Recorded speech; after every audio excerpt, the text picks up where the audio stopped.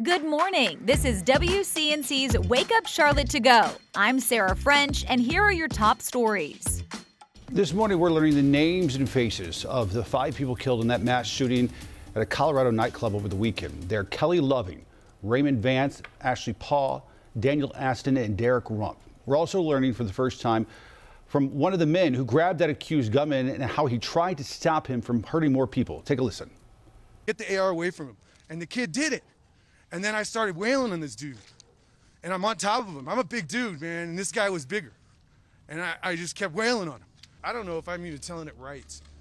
I just know I got into mode and I needed to save my family. And that family was, at that time, everybody in that room. Now, one of the 25 people hurt in that shooting was Charlotte native Barrett Hudson. He says he was shot 7 times in the back and posted a video on Facebook. Says he's doing amazing so far in his recovery. Wake Up Charlotte's Tradisha Woodard joins us now live this morning. And Tradisha, this incident has a lot of folks in the LGBTQ community calling for change. Absolutely, Ben. They say they are tired of the hate and violence that targets their community. Now, this incident happened one day before Transgender Remembrance Day, so they say now the fact that they have to honor 5 more lives is even more tragic. 5 people were killed and 25 others injured when a gunman opened fire at an LGBTQ club in Colorado Springs, Colorado, this past weekend. A Charlotte native was in the nightclub and posted this video on Facebook after being shot 7 times in the back. I fell down. He kept shooting me. I got up. I ran to the back door. And all this is with 7 shots in my back. The violence has LGBTQ advocates calling for change and some political leaders speaking out. The fact that we had to lose 5 more lives of LGBTQ plus people is not only tragic, but it's a sad place for us to be as a country. Alma Adams and Jeff Jackson also posted to Twitter, encouraging people to put an end to hate and violence. The suspect is now facing 5 murder charges and 5 charges of committing a bias-motivated crime causing bodily injury. And here locally, to spread love and give thanks to the LGBTQ community, they will be holding a Thanksgiving dinner to give people a warm meal and a safe place. If you'd like more details about that, you can log onto our website at WCNC.com.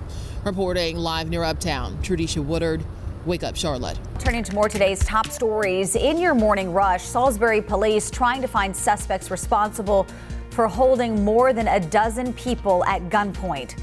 Police say around 1 a.m. on Saturday, 2 people kicked in the front door of a house and began searching it. They brought all 14 people in the house to the living room, ranging in ages from 3 to 52 years old. A police report shows money and a laptop were stolen. No arrests have been made. The man driving the truck that killed a girl in a Raleigh parade over the weekend is out on bond. The Greensboro News and Record reporting 20-year-old Landon Glass was released on a $4,000 bond. Raleigh police say Glass was driving a truck in the Raleigh Christmas parade when he lost control, hitting and killing an 11-year-old girl. He's now facing charges related to her death and reckless driving. He's scheduled back in court in January. North Carolina wildlife officials sending out a warning to neighbors in Caldwell County. County Animal Care says a skunk that came in contact with a dog on Red Oak Road tested positive for rabies. This is the 4th confirmed case this year and the 2nd on that road. Officials warn to make sure your pets are up to date on their vaccines and wear gloves to protect yourself if you think your pet is exposed. I'm Bree Jackson in Washington. Today marks the start of the busy holiday travel season, and AAA predicts nearly 55 million people will leave home this holiday. Most will travel by car or by air. And some travelers are giving thanks that gas prices dropped 11 cents nationally in the last week, according to AAA. But the prices Americans pay at the pump are still higher than Thanksgiving's past. President Biden and the First Lady at Cherry Point visiting service members and their families. The first couple attended a Friendsgiving dinner last night at the Marine Corps Air Station there. They helped serve the meal and then ate with the members of the military, thanking them for their service to the country.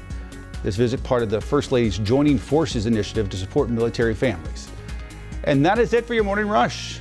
It is time to connect the dots when we make the news. Makes sense. It is no secret it is a tough market for those trying to buy a home right now. But a new study finds you will need to make 45% more than you did last year to afford what's considered to be a typical house. How can home buyers reduce their monthly mortgage? Let's connect the dots. A new report from Redfin found U.S. buyers need to earn $107,000 a year to afford the median monthly mortgage payment. That's 45% higher than this time last year.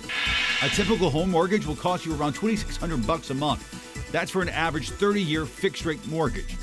And while home values have softened in some parts of the country, the average sales price is up from 1 year ago. Experts say there are a few ways you can reduce that monthly payment. Of course, a higher down payment means a smaller mortgage and lower monthly payment. They also say you can get an adjustable rate mortgage. That offers a lower initial rate before adjusting to market rate later on.